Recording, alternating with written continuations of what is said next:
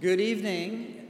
Again, it's good to see you. We're glad that you're here tonight. We appreciate your patience, all of us. Several of us are pastors, and this is a very important step for Nick, and it has to be done according to procedures in the presbytery in order for everything to be done right.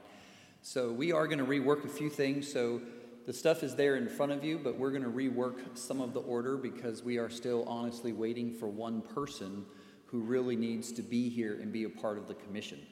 So they're on their way, but it's going to take a little time. And the only other option we had was go eat first and then come back up here. And and the problem was I was afraid once you ate, you would never come back up here. And so, but we may, we're going to try to get it all in there. Let me just explain quickly, and I will later on the purpose, but we have to have certain elements and certain things done because as Presbyterians, the one thing we do love is purity and peace and proper order and structure. And we would hate to do something and then find out later it was brought back and had to be done again, because then all of you would have to come back and do this again. So, but let's begin. We are here. We are glad that you're here. It's good to have pastors from around the area, the ordained ministers. We had to have several churches and people involved. So we appreciate your patience. But let's begin this morning, if you would. Please stand with us. We're going to read Psalm 66, verses 1 through 4. And I invite you in this call to worship to join together with me as I read the light print and you could read the bold print together. Shout for joy to God, all the earth. Sing the glory of his name. Give to him glorious praise. Say to God, how awesome are your deeds. So great is your power that your enemies come cringing to you. All the earth worships you and sings praises to you. They sing praises to your name. Amen. Hymn number 55, To God Be the Glory.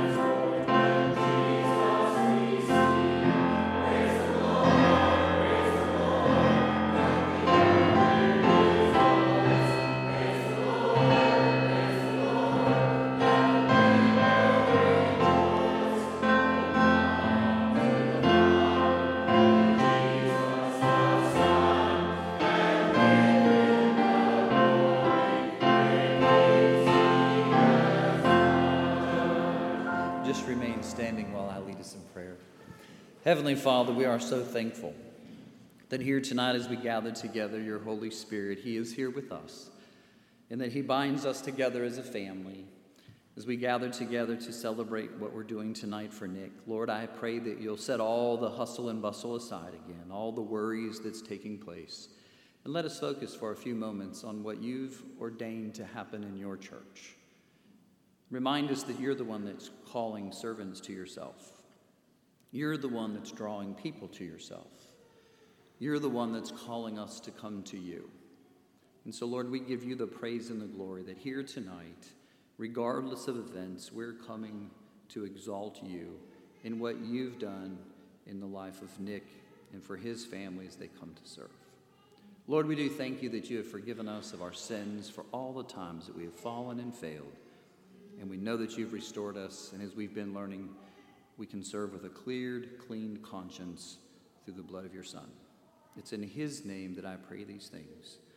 Amen. You may be seated, and there in your bulletin, you'll see an opportunity for us. For those of you who are visiting with us, it's normal for us to share together in the confession of our faith.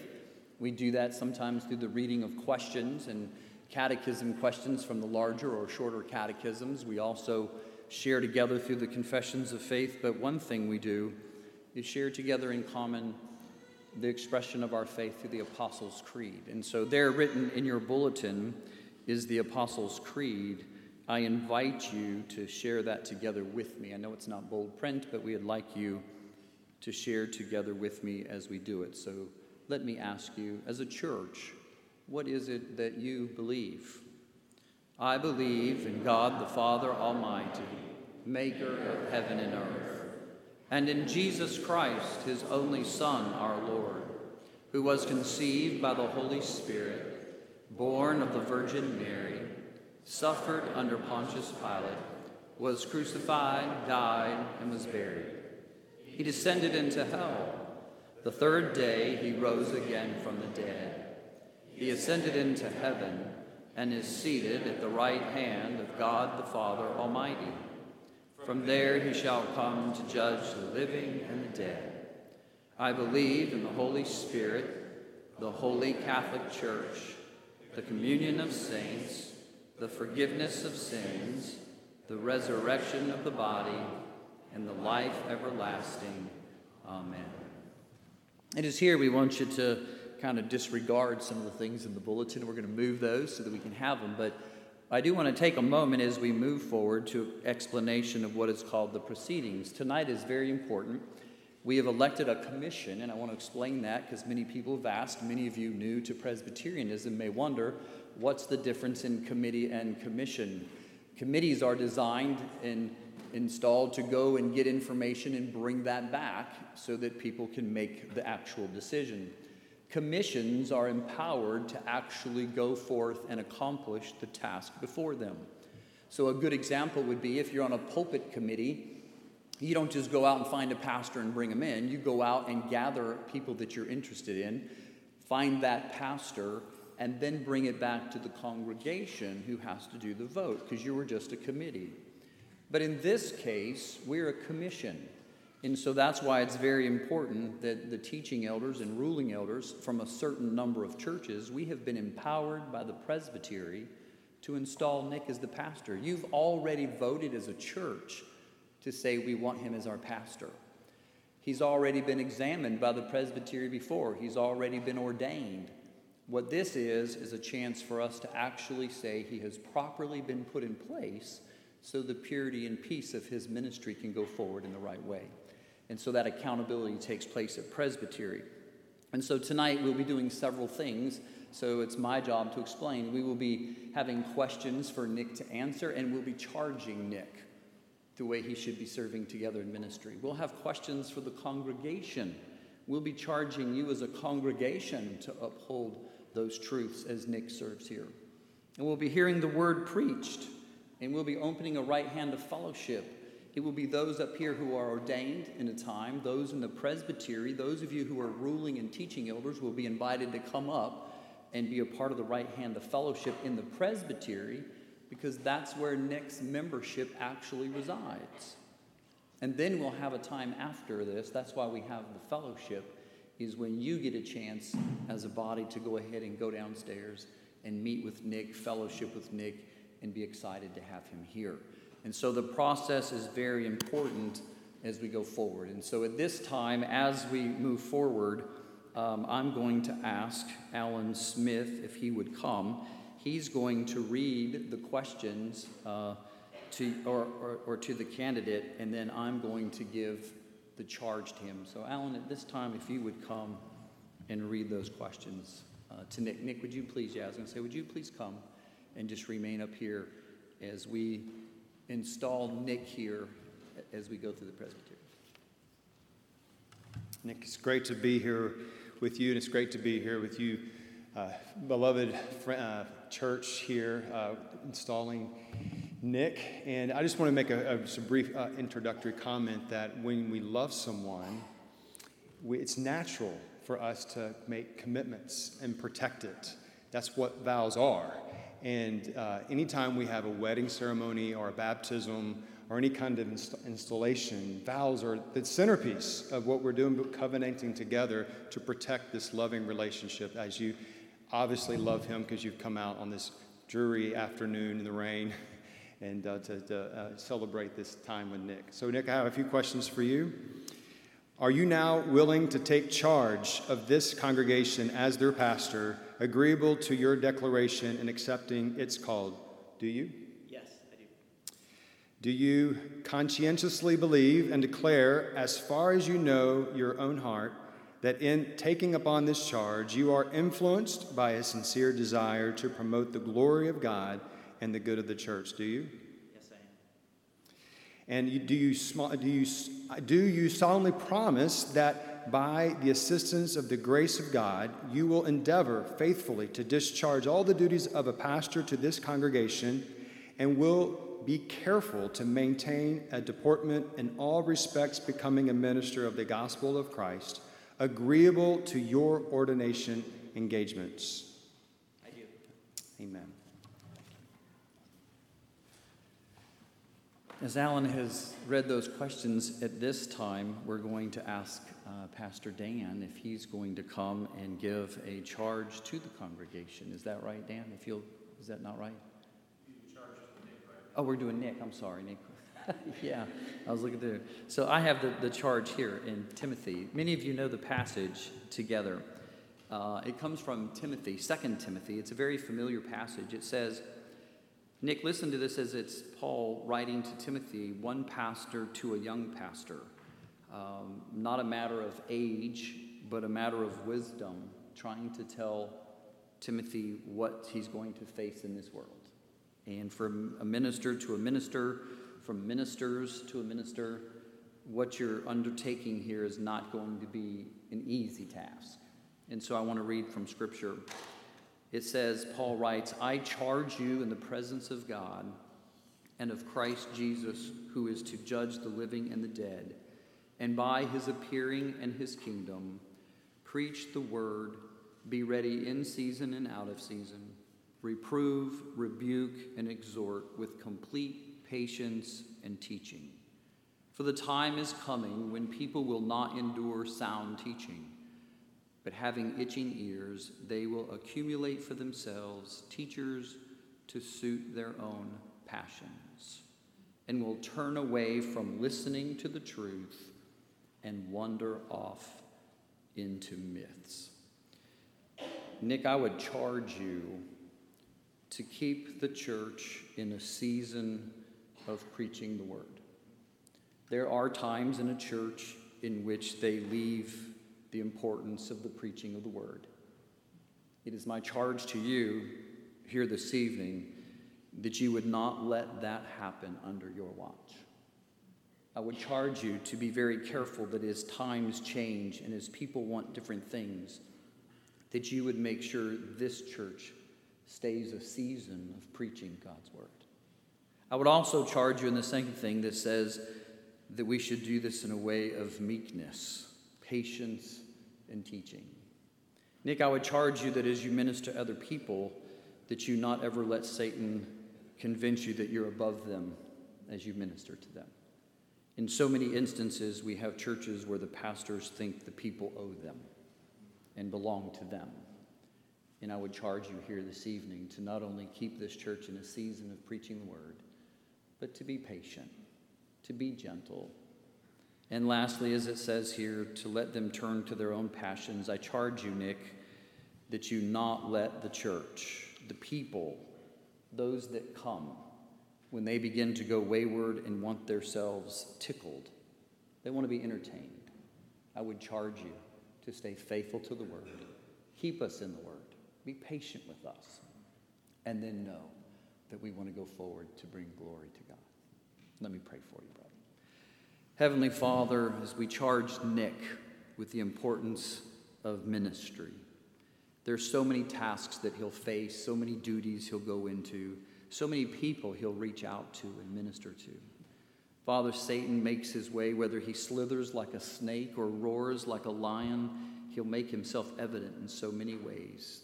Lord, I pray that only through your Holy Spirit, the power you give to Nick as you strengthen him and indwell him, will he be able to keep us a church that is in the season of preaching the word, and that he will not allow us to be compromised, that you will strengthen him.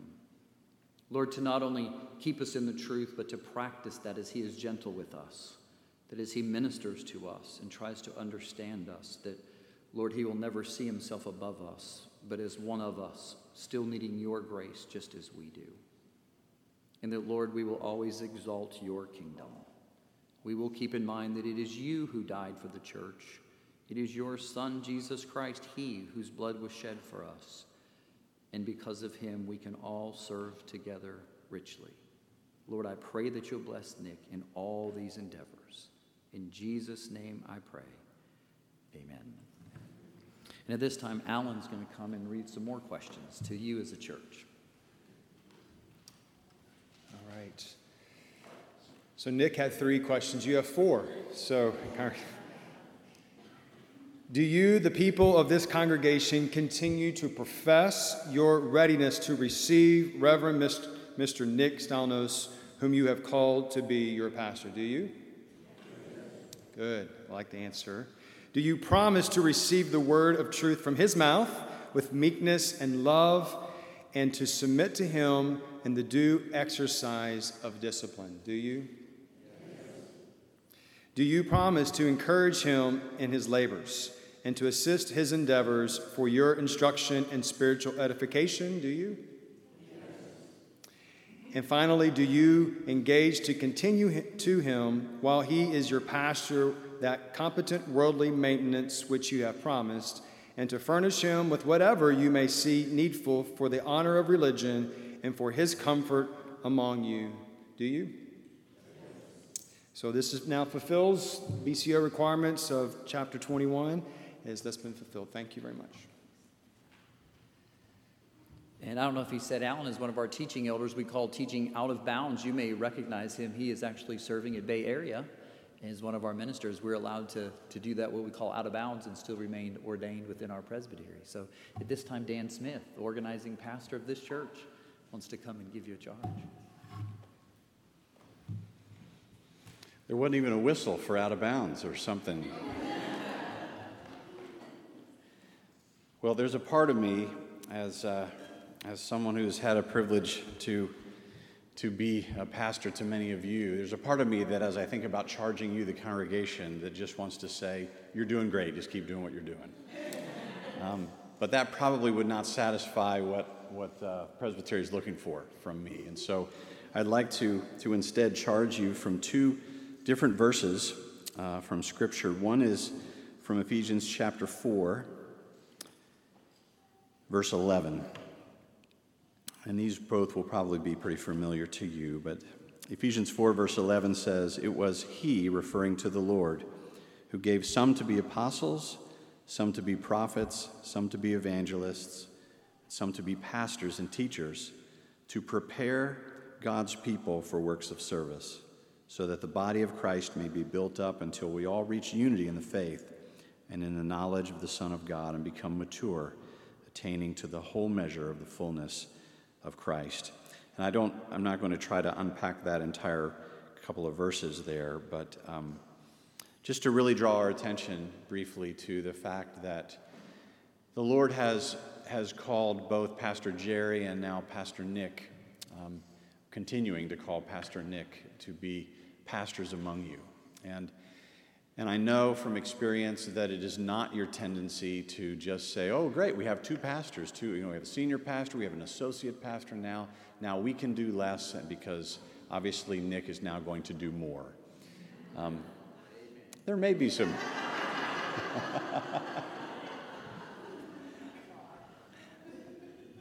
I didn't know we were... Yeah, that's wonderful. So, I guess my point is, notice in this passage who the ministers are. It's not just the pastors. Nick's calling is to be among a number of roles in the church that are intended and designed by God to equip God's people for ministry, for works of service, that we might all grow to maturity and be built up in unity of the faith. And so what that really means is that while we are installing Nick today as an associate pastor here at the church, the real ministers of the church are all of us. And his role is to partner with Pastor Jerry to equip you for ministry. And so the first part of my charge is just to encourage you to embrace that role that God has called you to minister, and you're ministering with him. But it's not just he's got it now, you're free to move about the world without concern for God's mission. And then the other verse that I wanted to read for you is in Hebrews chapter 13, verse 7, which says that remember your leaders who spoke the word of God to you. Consider the outcome of their way of life and imitate their faith. And there are three things here that the writer of Hebrews draws to our attention. First, he says, remember your leaders who spoke the word of God to you. And obviously you're here tonight and you haven't forgotten your leaders. You haven't forgotten Nick. But it draws out this important idea that he is one who ministers the word of God to you. And I just want to encourage you to receive the word of God from him. God has put him in a position where, as Pastor Jerry has already charged him, one of his roles is to preach God's word to you. And there will be times in your life when Nick is wonderful in your eyes, where you see him, you think he is one of the godliest men you know, and your relationship with him is wonderful, and he encourages you all the time, and it is easy for you to receive God's word from him.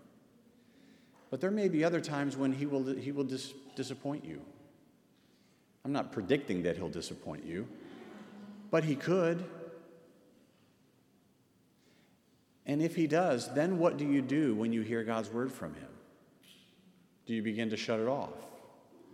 Do you become less open to hearing God's word just because you've been reminded that God is delivering his word to you through a flawed human being, although you should have known that already? So remember your leaders who minister the word of God to you. And then the second thing the writer of Hebrews points out to us is he says, consider the outcome of their way of life. And consider, the word consider does not mean judge. It doesn't mean evaluate. It doesn't mean critique. It means ponder it. Consider the fruit of his life. Be encouraged by the fruit of his life. The search committee that you elected and put into place to call Nick to this role has already vetted him. He's already been ministering in your midst for how many years now? 6 years. See, he knew that pretty quick. So he's already been ministering in your midst for 6 years. You've had an opportunity to figure out if he's really a good fit, if he's really qualified, if he's really called to be here, and you've agreed that he is. I'm not saying don't look with any kind of discernment on him. I'm just saying let the fruit of his life minister to you.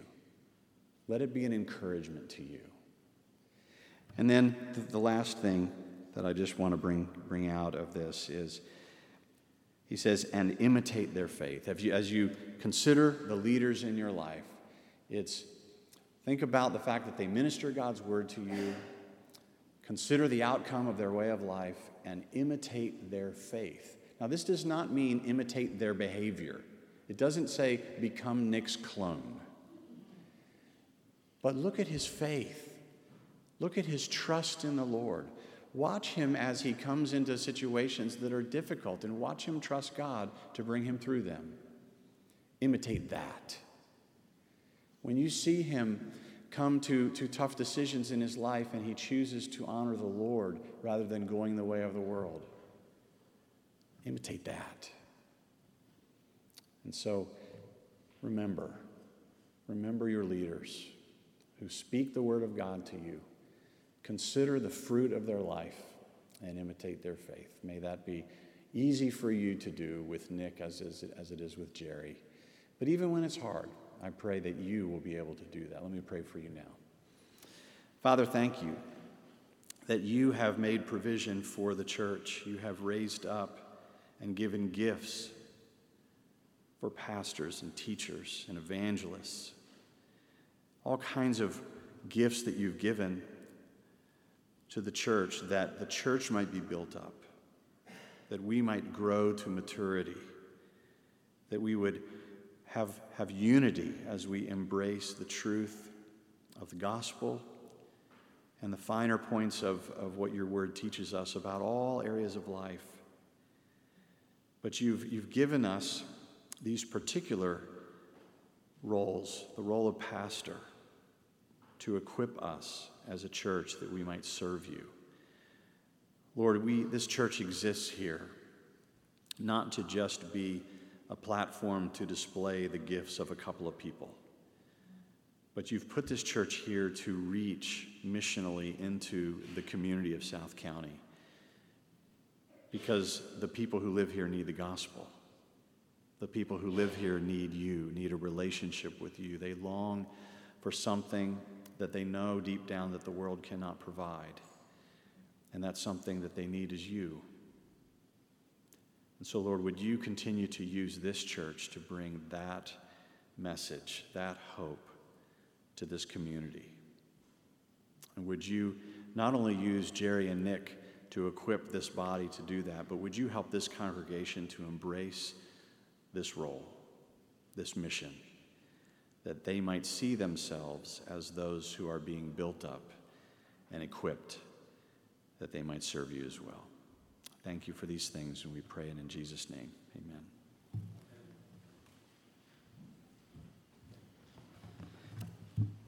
At this time, we're going to ask you to stand. We're going to sing with you. It's not there listed, but Sarah's got it ready for us. The Church's One Foundation. So stand with me. We're going to sing hymn number 347 together. And we're going to sing The Church's One Foundation. Free.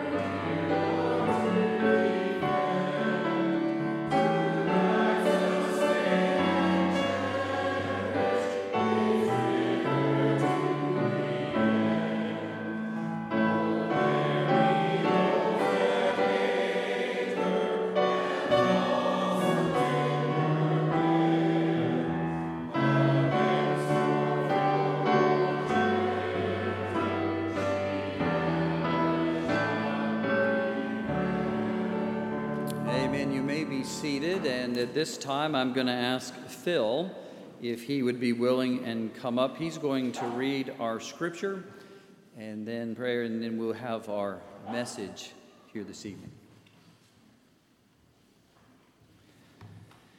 If you would like to follow along, the verse is John chapter 8, verse 12.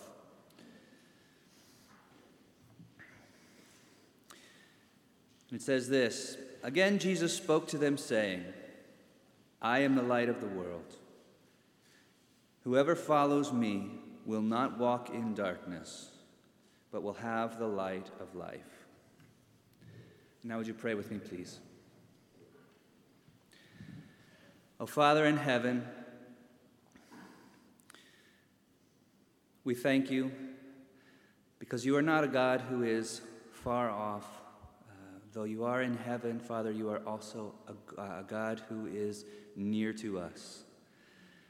We thank you for with you is the fountain of life, and in your light do we see light. We thank you for sending Jesus, the true light, and we know that you truly love us because you have not left us in darkness. And we thank you for those that you have called to minister in his name and to preach Christ who is the light. And we ask that you would be with Pastor Glenn as he brings us your word, and that you would use it to edify your people and to glorify your name, and that it would be particularly encouraging to Nick.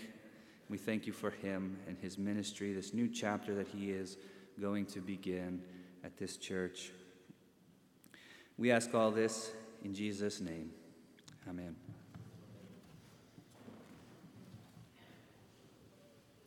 As Glenn makes his way up, he's familiar to some of you.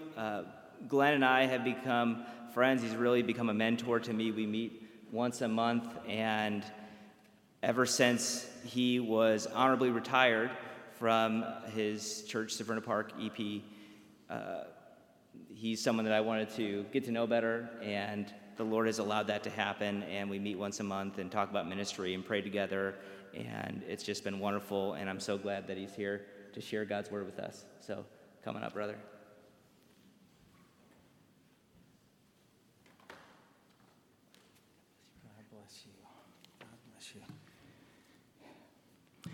I've been looking forward to this for a long time. I've been praying about it and had it in my calendar as the 29th. So I'm sorry to have held things up. I want to say one thing about Nick, though. We have been meeting and sharing and learning from each other, but as far as I know, up to this point, he is still very punctual and never gets the dates wrong. So he has not gotten that from me. Okay. This text from John, it's a text that almost has to be felt as well as heard, to be understood. It was during a worship service, okay? I mean, a big feast, big worship service. This is a worship service, and collectively a number of hours have gone into planning and preparing it. Careful, thoughtful liturgy. It's an important occasion. All of those things were true here. This Feast of Tabernacles or Booths, harvest feast in October, commanded by God in the Old Testament. 7 days of special celebration, carefully planned. Many hours to get ready, music from choirs, readings, offerings of grain and wine, thanking God for the harvest. And over time, although it wasn't part of the Old Testament text, they added offerings of water because crops need water. And each day, a bowl of water would be ceremonially drawn from the pool of Siloam in Jerusalem, taken to the temple, and poured out at the altar. On the last day, this water ritual was performed 7 times until the water was coming out all over the altar and then kind of running down. This was a big deal. This was a big worship service like this one. And just at the climax of pouring out of the 7 bowls of water flowing down around the altar, as if waiting for that climax, Jesus stands up and he shouts. He shouts, and everything, stops. What if someone were to stand up right now in the middle of a service and say, "If anyone is thirsty, let him come to me and drink. And out of his heart will flow rivers of living water. Pardon me for shouting, but that's what Jesus did. He shouted to be heard by everybody. What would you be talking about when you went home that day from worship? And Jesus stopped that formal service to claim that what this service was about was really about him. You think that's true? You think it's still true? Jesus could have done what he did, I guess, as a protest against dead worship, but I don't think so. I think it was a simple reason he did it, was to assert that faith in him is the center of all worship. And he felt that this occasion, when the floor of the temple was soaked around the altar, was a perfect time to call people to faith. Where did this idea come from? You know, as with many of Jesus' word pictures, the origin, I'm sure, was the Old Testament. You probably think of some things like Isaiah 55, come everyone who thirsts, come to the waters. Or later in Isaiah, I'll pour water on the thirsty land and streams on the dry ground and pour out my spirit on your offspring. Or Joel, in that day all the stream beds of Judah shall flow with water, and a fountain shall come forth from the house of the Lord. That's getting close. But I think that Jesus' emphasis on living water, I feel certain, was a passage from Ezekiel and a vision which he had. Ezekiel received visions of a massive, perfect temple where all of God's promises were fulfilled, and all of the feasts and all of the sacrifices fulfilled. A vision. In chapter 47 in Ezekiel, he saw a picture that I believe primed Jesus to say what he said when he said it. He had a vision of water flowing from the altar out of the temple doors to the south. And then it became a stream going south and east. And as it flowed, the stream became wider, became deeper, until it finally went and found the Dead Sea in his vision. You know why they call that body of water the Dead Sea? You know, the salt content is 10 times that of the ocean. When I visited, I discovered that you really can't swim in the Dead Sea. You can't. You're just kind of floating on top of it. And you certainly wouldn't want to get any of that water in your eyes. Man, does it hurt. Or in your mouth. It's toxic. It is truly dead. Dead. When I was there, I talked to a local, and he said, you know what kind of fish you catch in the Dead Sea? I said, I didn't know you could catch any. And he had mercy on me. He just told me the joke. He said, well, usually we would sell you a fishing rod and some bait, and you go out there and you try, and of course the joke is we catch tourists in the Dead Sea. But it's truly dead. It is surrounded by on one side by mountains of salt. It's as dry and barren a place as most people could ever see. Now, this is what Ezekiel saw in his vision. Then the angel led me back to the bank of the river, and he said to me, this water flows toward the eastern region and goes down to the Arabah and enters the sea, the Dead Sea. When the water flows into the sea, the water becomes fresh. That's what he saw in the vision. The Dead Sea became fresh. And wherever the river goes, every living creature that swarms will live. And there will be very many fish. For this water, if this water goes there, then the waters of the sea become fresh, so that everything lives where the water goes, where the river goes. Fishermen will stand beside the sea. It'll be a place for the spreading of nets. Its fish will be of very many kinds. And on the banks, on both sides of the river, they'll grow all kinds of trees for food. Their leaves will not wither. Their fruit will not fail. They'll bear fresh fruit every month because the water for them flows from the sanctuary. It flows from the sanctuary. Their fruit will be for food and their leaves for healing. The water from the sanctuary, and more specifically, the water from the altar, makes that which is dead alive. Now that temple was a great, great teaching symbol of forgiveness of sins, of dedication, of fellowship with God, all those great themes of the three kinds of sacrifice. And as Jesus stood and he spoke that day, that's what the temple altar symbolized. But the real altar would not be built of stone. It would be built of wood, and on that Jesus would be hung, the Lamb of God who takes away the sin of the world, who creates a fellowship, takes our heart of stone, turns it into a heart of flesh, an unbreakable, blessed bond between believer and God. And this text reminds us that these things have not yet happened. The text goes on to say he was talking about things that were to come: crucifixion, the resurrection, the ascension, the glorification. All these things were still in the future. And yet Jesus declared on that day the essence of faith is to believe in him. Whoever believes in me, rivers of living water flow out. And such faith will be accompanied by an overflow of life within our hearts. I think that's what the grammar is saying. It's from the person who believes. Water that flows from the altar of the cross, and wherever it goes, it brings life. It even brings life to the Dead Sea. Perhaps this text is so meaningful to me is because I identify with the striking images on both sides. I understand thirst. I'm a diabetic. It's under control now, I'm glad to say. My A1C is actually pre-diabetic because I work at it. But I went for several years without being properly diagnosed. And there came a wedding where I was feasting on wedding cake. And that's about as sugary as you can get. And I started getting thirsty. So I started drinking some soda pop.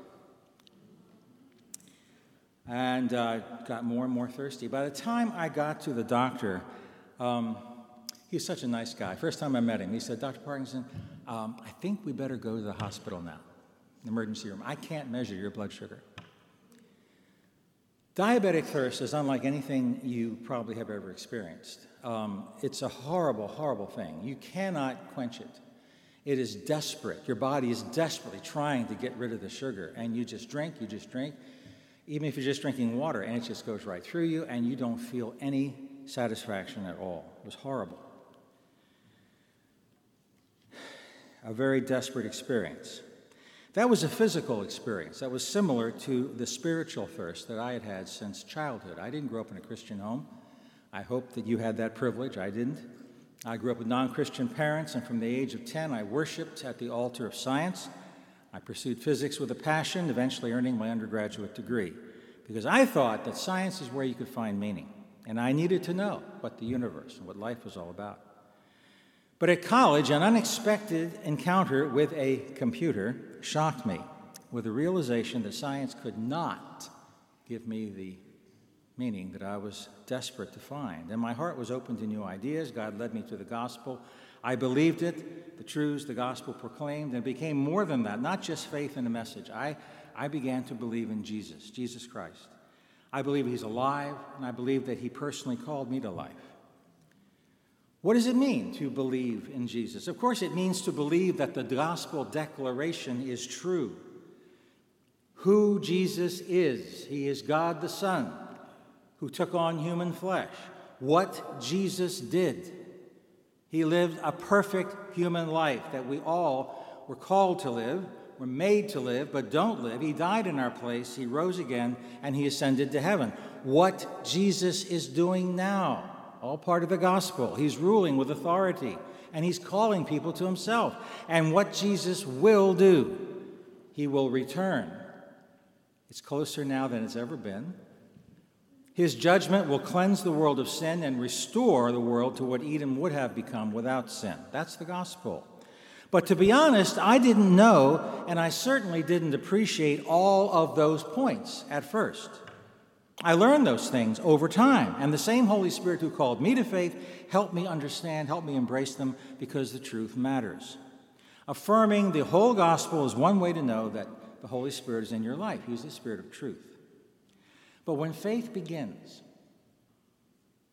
it is often very, very simple. Faith in Jesus, that I have found God in him, that in him God has found me.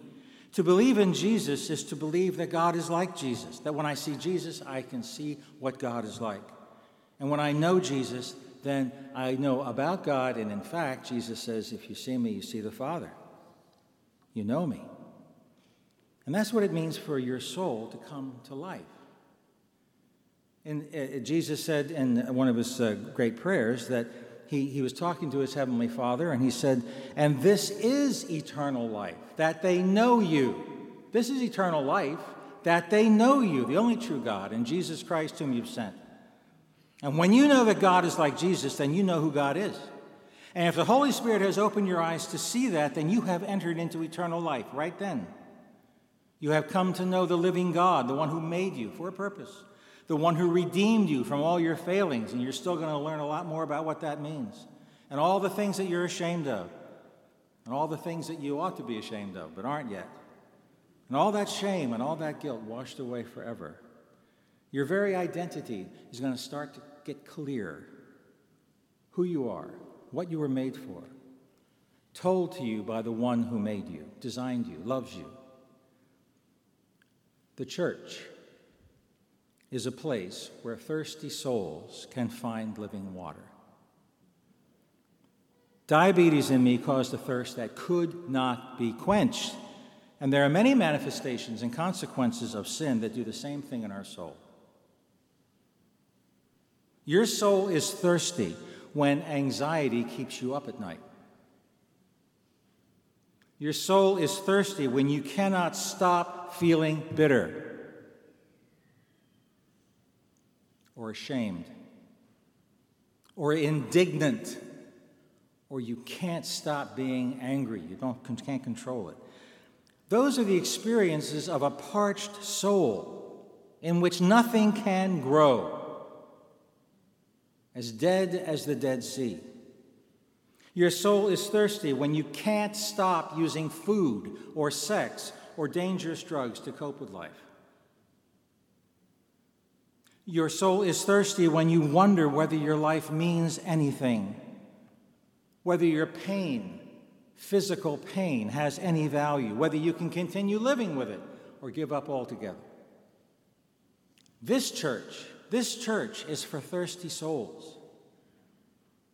Christ Church, a pillar and ground of the truth from God, truth about God. The only thing, Jesus said, that can set us free.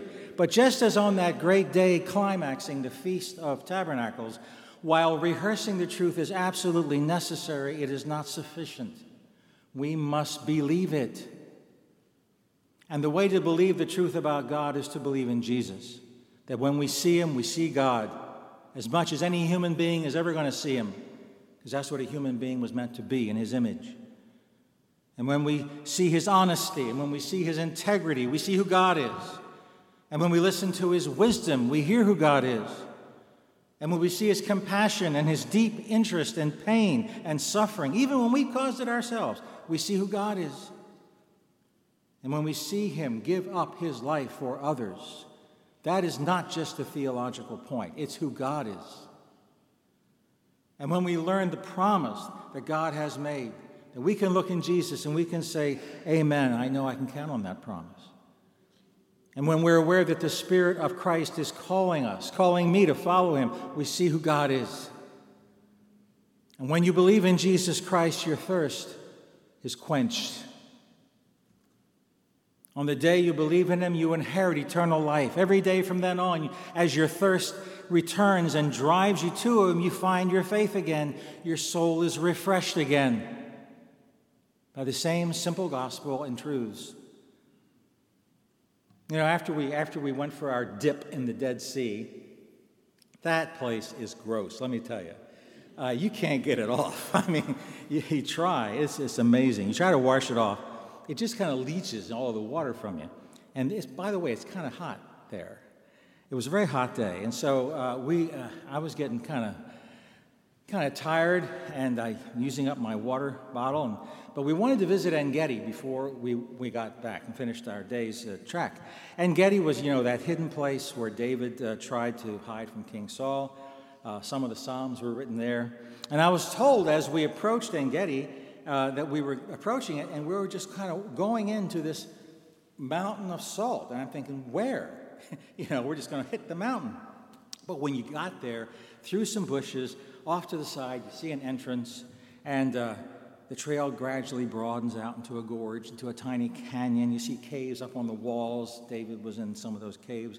But by then I was hurting because I used up my water bottle. It's really hot, and it was a punishingly hot day. And the Dead Sea had leached that moisture from me, and I felt parched on the inside and the outside, skin like leather, mouth dry, lightheaded. And just then, I came across one of the most beautiful waterfalls I've ever seen. It's magical. It's magical. It's in the middle of this desolate mountain, right in the inside, in the middle of it, this fresh, living water. I cupped my hands and I drank of that, and it was, to this day, the sweetest and most refreshing drink I have ever had. The church is a better, more thorough source of truth than even the old temple was, because we know something and we know someone greater than the temple. And your pastors, Jerry and now Nick, they can teach you the truth better than any Old Testament style priest, because they know the whole story. And you get to believe it. Not just because the church says so or your pastors say so. They're the messengers, not the source. You get to believe in Jesus. You get to live your life knowing that God is like him, and that you know God because you know him. And over and over and over, your soul will well up with living water, quenching your thirst, giving you more life than you can hold, so it starts to overflow from your heart. And it starts to touch the people, even the institutions around you. And wherever that water flows, it brings life from death. God bless you. And God bless you, Nick.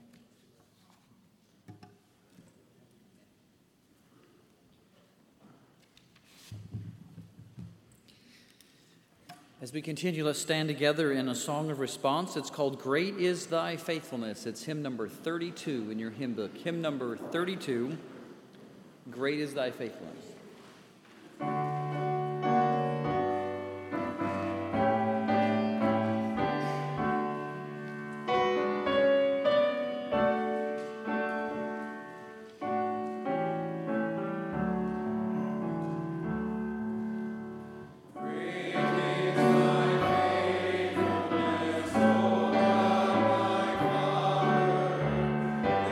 There is no shadow of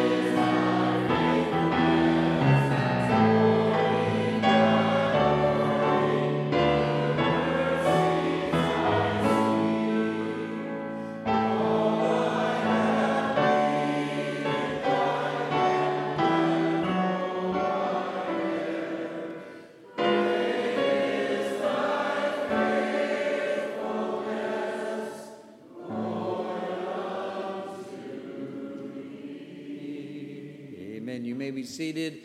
I'm going to invite Nick if he'll come down in the front here.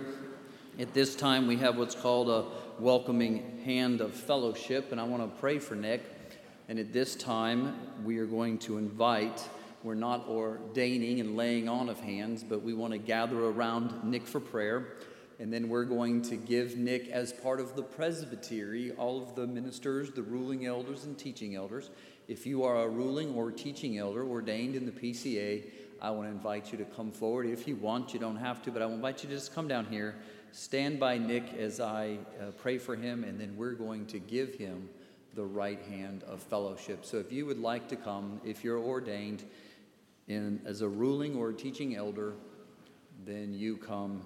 And then we're going to give him, you might hear this comment, we usually get to them and we will say to him, we give you the right hand of fellowship to take part in this ministry with us. And so let me pray. Heavenly Father, I'm so thankful that tonight is exactly what you planned it to be. That we come in obedience to see you work the way you want it to be accomplished. Thank you for helping us to be patient, persistent, and prayerful as we walk through it. We thank you for Nick. Lord, don't only just watch over him and put a hedge upon him as we ask him and bless him to join us in ministry, but put a hedge around his family. Protect his wife, protect his child, protect them as they serve you together in this calling that you've placed upon him.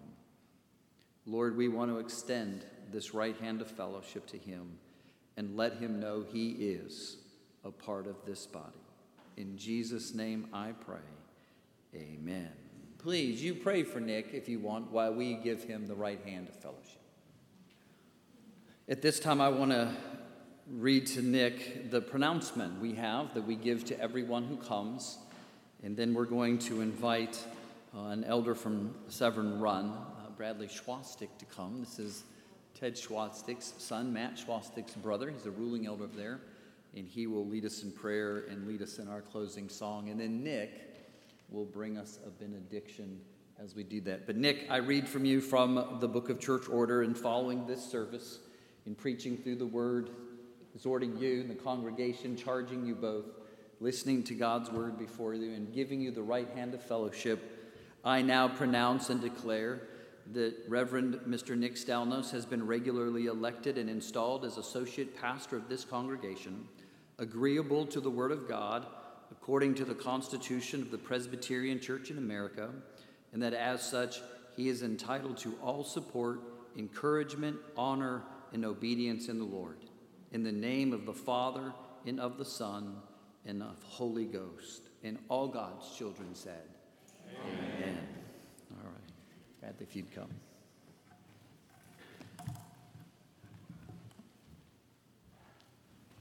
Let us pray.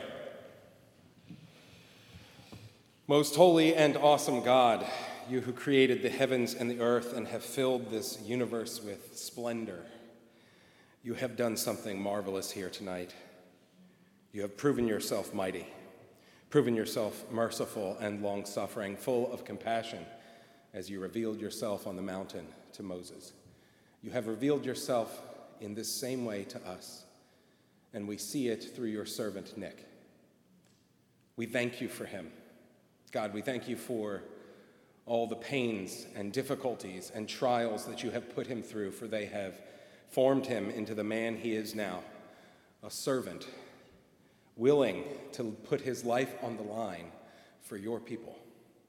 We pray, God, that you will continue to strengthen Nick in not only his desire, but his capabilities, his talents, his gifts for that purpose, to serve your people. I pray, God, that you will grant him extraordinary wisdom, as in this new phase of his ministry, you will be bringing to him challenges he may have never imagined. You will be bringing to him those who need the water of life. And so we praise you, God, and we thank you that we know we have the ability of going to you and receiving from you all that we need for life and for godliness. We thank you, God, for this church, for the faithfulness at Grace you have brought her through many trials and challenges, and you have brought her to this time, to this place, to this part of the county, with these men to bring glory to your name and to gather and perfect your saints. So, God, we come to you with our supplication, begging you. We beg you, continue to show yourself mighty every single Sunday. Continue to show your people here at Grace EP that you are the only true and living God, and that there is no other to whom they should give their devotion and their service. We pray, God, that through Nick, you will encourage the hearts and the lives of these your people, that they would never fall astray, never turn away from all that you have revealed to them. And finally, God, with thanksgiving, we praise you for who you are, for your Son who has been sent, who has removed the stain of sin from our souls. God, how can we not be grateful?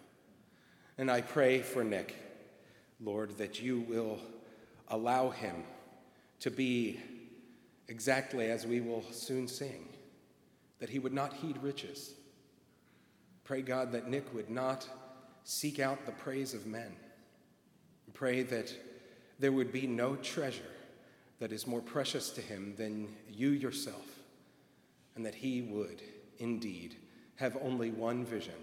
May that be your glory and the perfection of your bride here on earth. Oh God, we beg you to hear our prayers for the sake of your Son. We know that you hear our prayers for his sake, for it's in his name that we pray. Amen. Please, would you stand and let us sing together hymn number 642, Be Thou My Vision.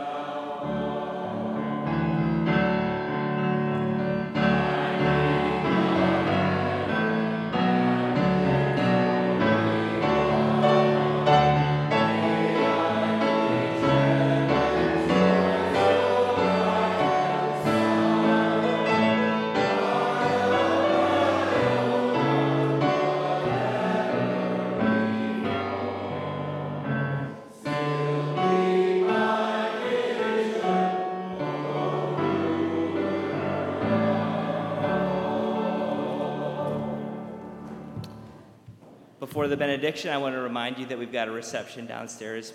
I'd be honored if you were able to stick around and join us. And now for the parting blessing, and it's been worth the wait. So, lift your hands, look up, and receive the Lord's blessing. The Lord bless you and keep you. The Lord make his face to shine upon you and be gracious to you. The Lord lift up his countenance upon you and give you peace. Amen.